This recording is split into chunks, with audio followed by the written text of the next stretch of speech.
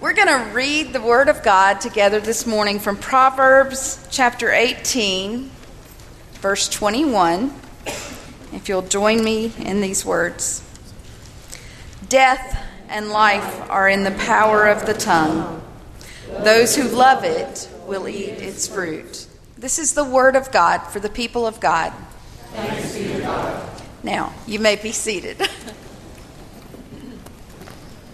And if you will, take that outline that we provided for you, and we hope that'll be helpful for you as we look at God's Word together this morning. Also, you know what?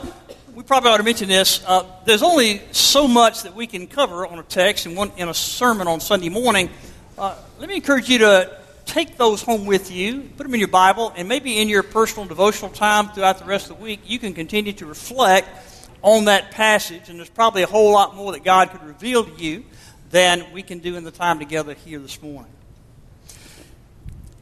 It was the first day of work at the grocery store for this teenage boy, and he's working in the produce section.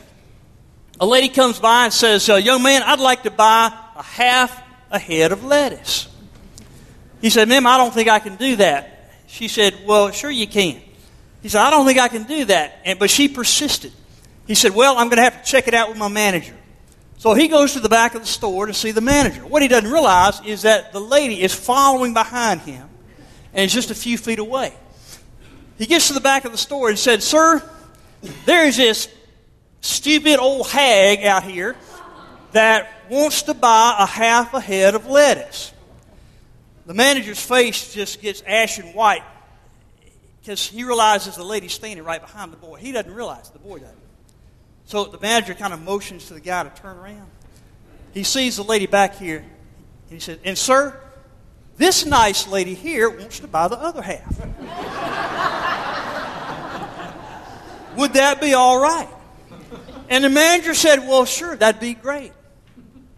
Later that afternoon, the manager finds the son, and he wanted to compliment him on his quick thinking on his feet. And he said, "Son, that was really smart the way you handled that back there." He said, "Where are you from?"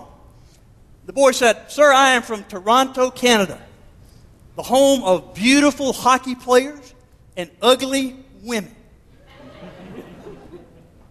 He said, the manager said, "Young man, my wife is from Toronto." He said, "Oh, what team did she play for?" Now, that's funny. That's funny.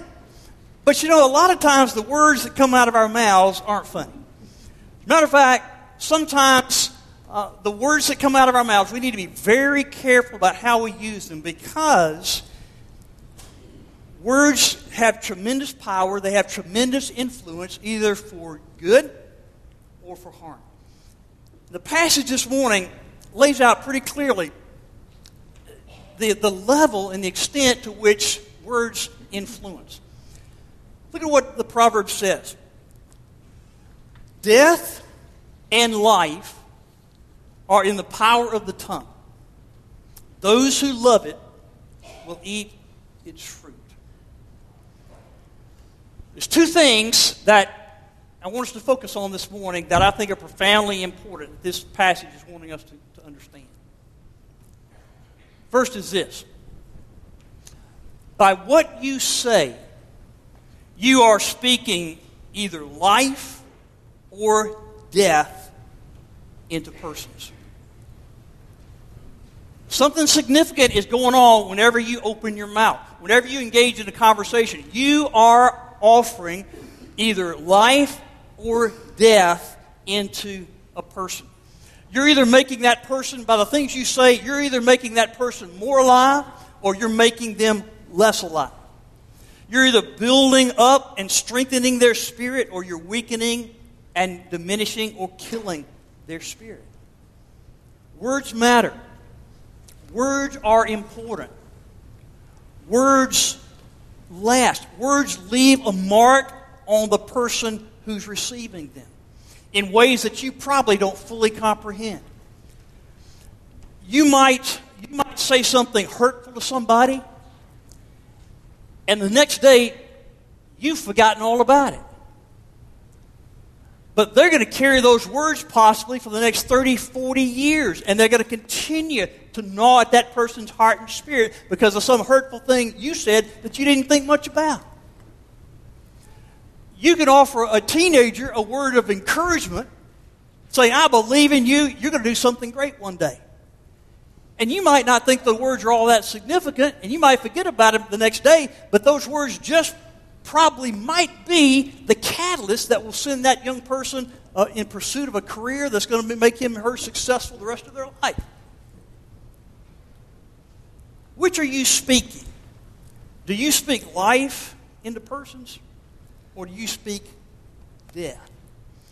Are people more alive, or are people less alive after having a conversation with you? There was a reunion that took place at the 2014 Masters Tournament in Augusta that most people didn't know was going on. Billy Casper was a great golfer a few decades ago. Back in 1968, he was playing in a tournament in Japan. He decided while he was there to visit a military hospital where some of our American soldiers in the Vietnam War were recovering. He made his way throughout the ward and he spoke to the various wounded soldiers. There was one soldier, First Lieutenant Cleve McClary. He was so grossly wounded he was hardly even recognizable. He'd lost an arm, he'd lost an eye in a reconnaissance mission in Vietnam. The doctor got Billy Casper off to the side and said there wasn't even point even in going and talking with that soldier because he was so far gone. And the young man had already said he wanted to die. But Billy Casper decided to go to see him anyway. So he walks up to his bedside and takes him by the hand and he says, young man, I believe that God is going to do something amazingly wonderful in your life. Whatever you do, don't give up. He thanked him for his service and then he closed the conversation by saying, young man, God bless you.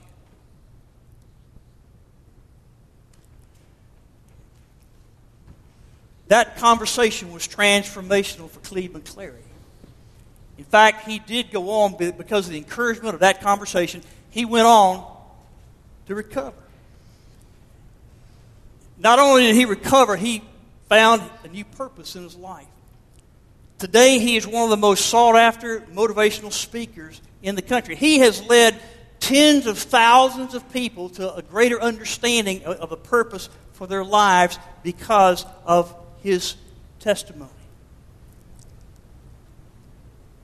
2 years ago, Jay Haas, also a professional golfer, happened to be at a Cleve McClary event in South Carolina. He heard his story. And after the lecture, he went up to Cleve and he said, listen, I'm Jay Haas. Billy Casper is a good friend of mine. Would you like to meet him? They hadn't seen each other or talked since 1968. And Cleve doesn't even remember being able to see Casper at all. He said, I would love that. So they arranged a meeting. And 2 years ago, somewhere on the grounds of Augusta National, Cleve McClary and Billy Casper had a reunion. They came together, they embraced for 5 solid minutes. They just embraced, held each other, and wept. Everybody around them was weeping as well. McClary said, Billy Casper is the reason that I am alive today. I was ready to die, but he gave me hope. Back in 1968, Billy Casper decided to speak life into a soldier who was near death. I'd suggest to you the greatest accomplishment Billy Casper ever accomplished was not on the golf course, but by the bedside of a wounded soldier as he decided to speak life into him. How do you speak life into somebody? You speak life whenever you offer words of praise and compliment. Listen, nothing speaks life into a child more than words of praise and affirmation from a parent. Nothing lifts a child's spirits more than a dad who says, you did a great job out there today. I am so proud of you. Nothing breathes life into a young person more than a mom who says, we are so blessed that you're our son, you're our daughter. We thank God every day for you. You are amazing. We speak life into persons when we offer words of encouragement. When we say words like, don't give up. I believe in you. You can do this. We speak life into persons when we offer words of forgiveness and a second chance. You may know somebody who is eaten up with guilt and shame, and everybody else around them is telling them what a horrible person they are and how irresponsible they have been, and life is just getting drained and sucked out of them. But if somebody like you speaks life into them, speaks words of grace and forgiveness and a second opportunity, it lifts their spirits and lifts them out of that place of despair into a place of hope. So let me ask you, are you speaking life or are you speaking death into people? Are people more alive or less alive after they've spent time in conversation with you? What you say matters. It has eternal significance. It makes a difference. Do you speak life? Or, on the other side, do you speak death into persons? Several years ago, there was a movie by the title The Joy Luck Club. Maybe you remember seeing that film. There's a character in that movie who, there's a little girl who, according to her, had the capacity to see secrets on a chessboard. And this gift that she had enabled her to become the national champion of chess at the young age of 8. She only had one liability. And that was a parent or mother who was envious of her daughter's gifts and was always just wanting to use her daughter's gifts for her own wealth and power. There's one scene in the movie where the mother makes a cutting remark to the child, talking about how if it weren't for her, the mother, she wouldn't be anything. And she made a statement, and the little girl responds back, challenging her mother's assessment. And when she did, the mother looked at her in a stern face. And there was a long, silent treatment. And then she shook her finger and said, listen, you are nothing. You are nothing at all. Here's what happened next, according to the little girl. What she said to me was like a curse. This power I had, this belief in what I'd been given, I could actually feel it draining away. And all the secrets that once I saw, I couldn't see anymore. All I could see were my mistakes and my weaknesses. And the best part of me disappeared. Let me tell you, the sad thing is that is not just a scene in a movie. That is a scene that's a reality that's played out every day. When someone is on the receiving end of words that take the life out of them. How do you speak death into somebody? You speak death into somebody when the words that you use are just filled with constant criticism.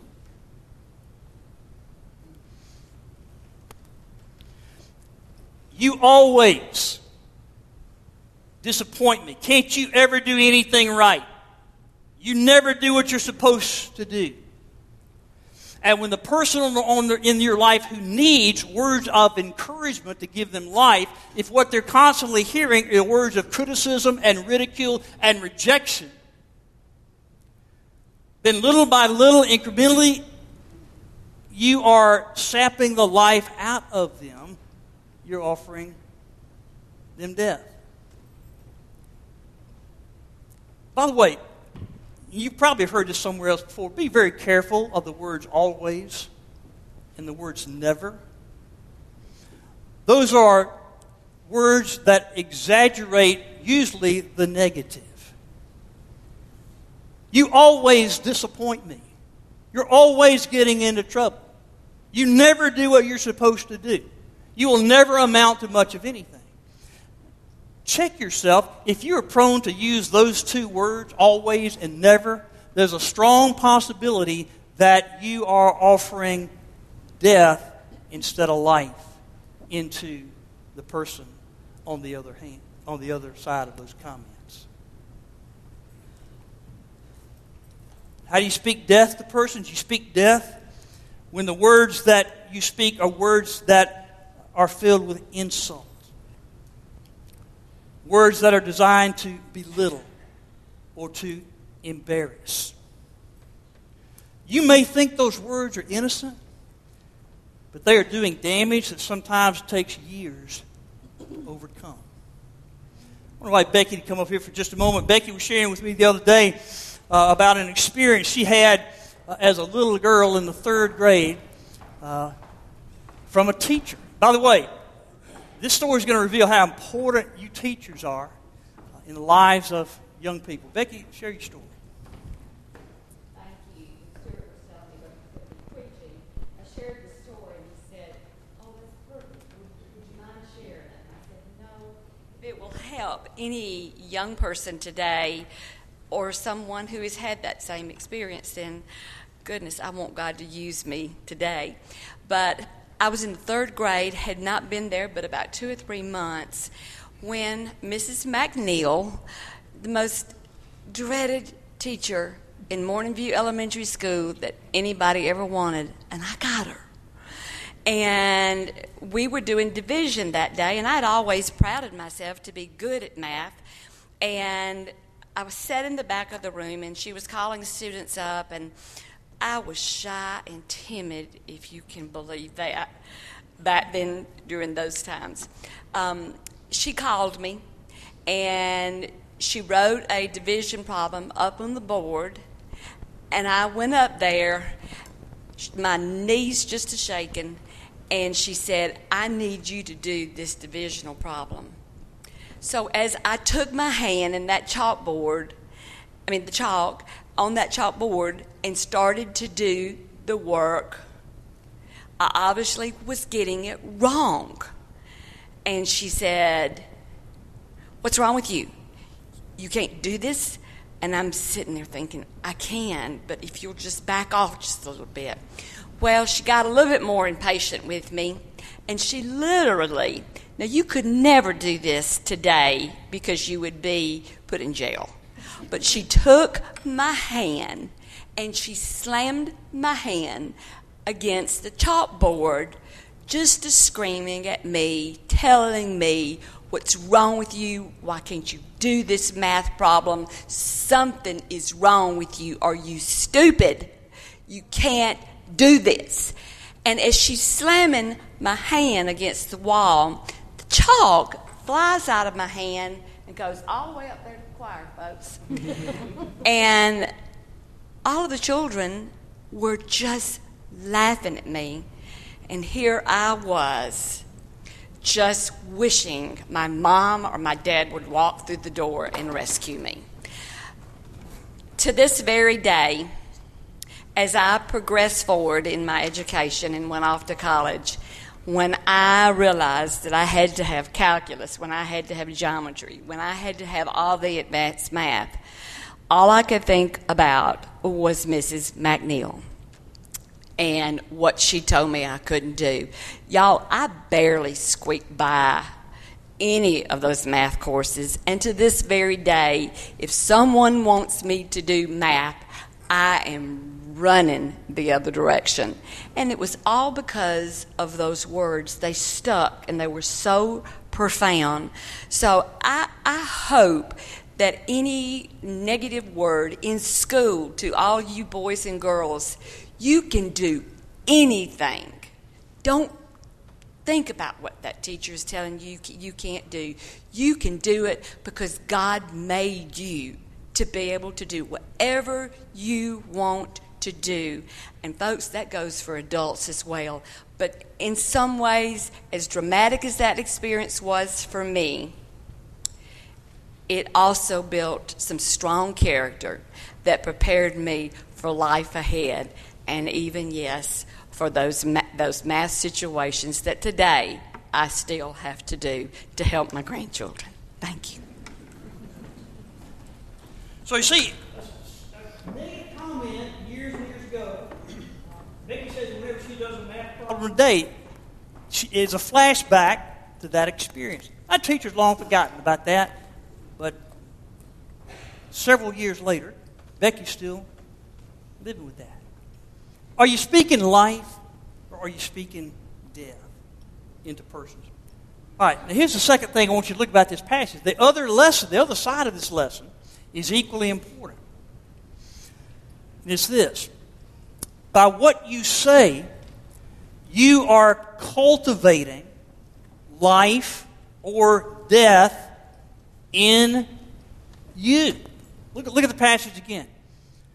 Death and life are in the power of the tongue, and those who love it will eat its fruit. Now, what's that mean? If you love to use your tongue to speak life into persons, then you're going to enjoy the fruit of that yourself, and it's going to breathe life into you. You're going to be more alive. If your tendency is to use your tongue to speak death into persons, that's the fruit you're going to eat also.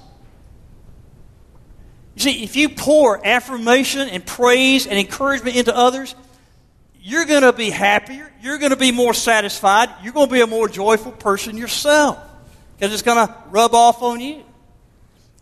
If your tendency is to be critical and to be negative and condescending toward others, then your life is going to be affected. You're going to become negative and condescending. You're going to experience less joy. You're going to be less alive yourself.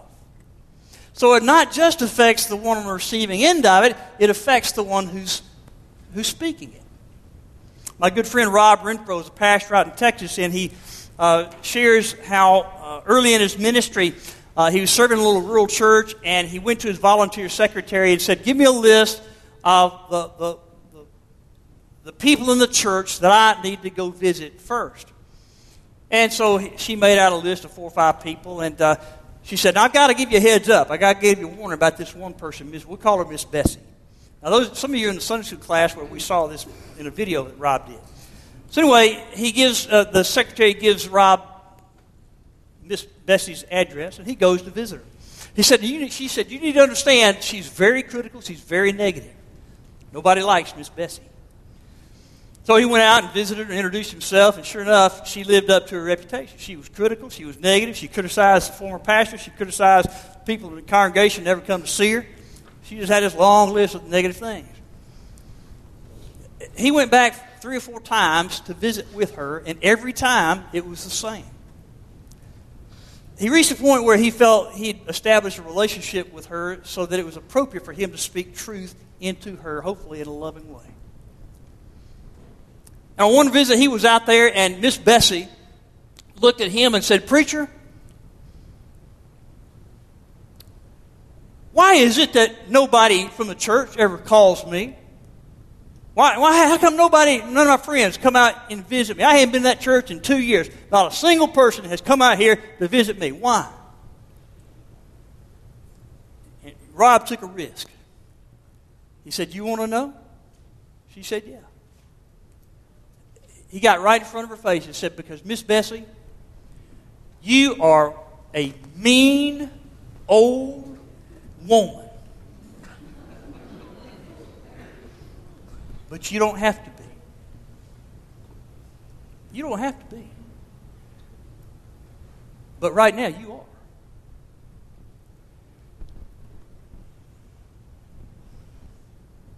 And with a sense of real appreciation, she said to him, "Preacher Rob, will you help me? Will you help me?" be the kind of person that people would want to be around, and to quit being so negative. And Rob said, if only somebody had spoken that truth into her years ago, maybe she wouldn't have spent all of her life alone. No meaningful relationships. No friends to come see her. And I share that example to say that, an example of this passage. If you speak life into persons, your own life is going to flourish. If you speak death into persons, if the things you say, the way you say things to people takes life from them rather than adding life to them, then guess what? It's going to take life from you. And you're going to eat the fruit of how you use your tongue. I want to offer you this challenge this morning. And I won't ask you to do this for like a week, but actually, if this could become the norm for how we respond, that'd be amazing. But for a week, I want to give you this challenge. When you speak to your spouse, or when you speak to a good friend, or when you speak to your son, or to your daughter, or to your mom or your dad, as soon as the conversation is over, ask yourself this question. Did I just add life to him? Or did I take life from him? Is she more alive or less alive because of how I just spoke to her? I think if we were to do that, it would probably radically redefine and reshape the things we choose to say and the way we choose to say them. And remember, what you speak into them is the fruit that you will eat from as well.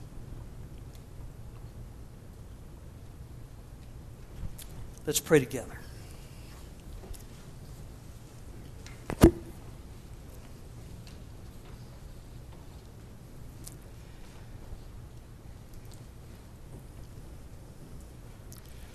Oh God, it's amazing that something as simple as words that flow from our lips have this enormous power and capacity for good or for evil. Lord, maybe there's some of us this morning, we are wrestling with a sense of conviction because we know that if our friends, if our family were honest with us, they would tell us that we have a tendency to speak negatively, that we have a tendency to be critical. We probably don't see it ourselves, but if those who loved us were willing to share honestly, they'd probably share that. God, I just pray that if that's us, that you will convict us right now, this very moment, and help us to see that intentionally or unintentionally, we may be brutally wounding the spirits of the people whom we're supposed to love the most. So God, give us a greater sensitivity to the power of the tongue and teach us how to use it to add life. Well, God, I know there are many of us perhaps this morning who are on the wounded side of this equation, and our hearts and lives have been deeply cut and bruised and beaten up by things that may have been said long time ago that person has long since forgotten. But man, we have carried it with us. It has scarred our spirit and placed within us an opinion about ourselves or perception about ourselves that we haven't been able to shake. God, I just pray that for us, we will hear your voice above all the others. Your voice which speaks to us saying, you are precious in my sight. I love you. You are my son. You're my daughter. You are more valuable to me than anything in all the world.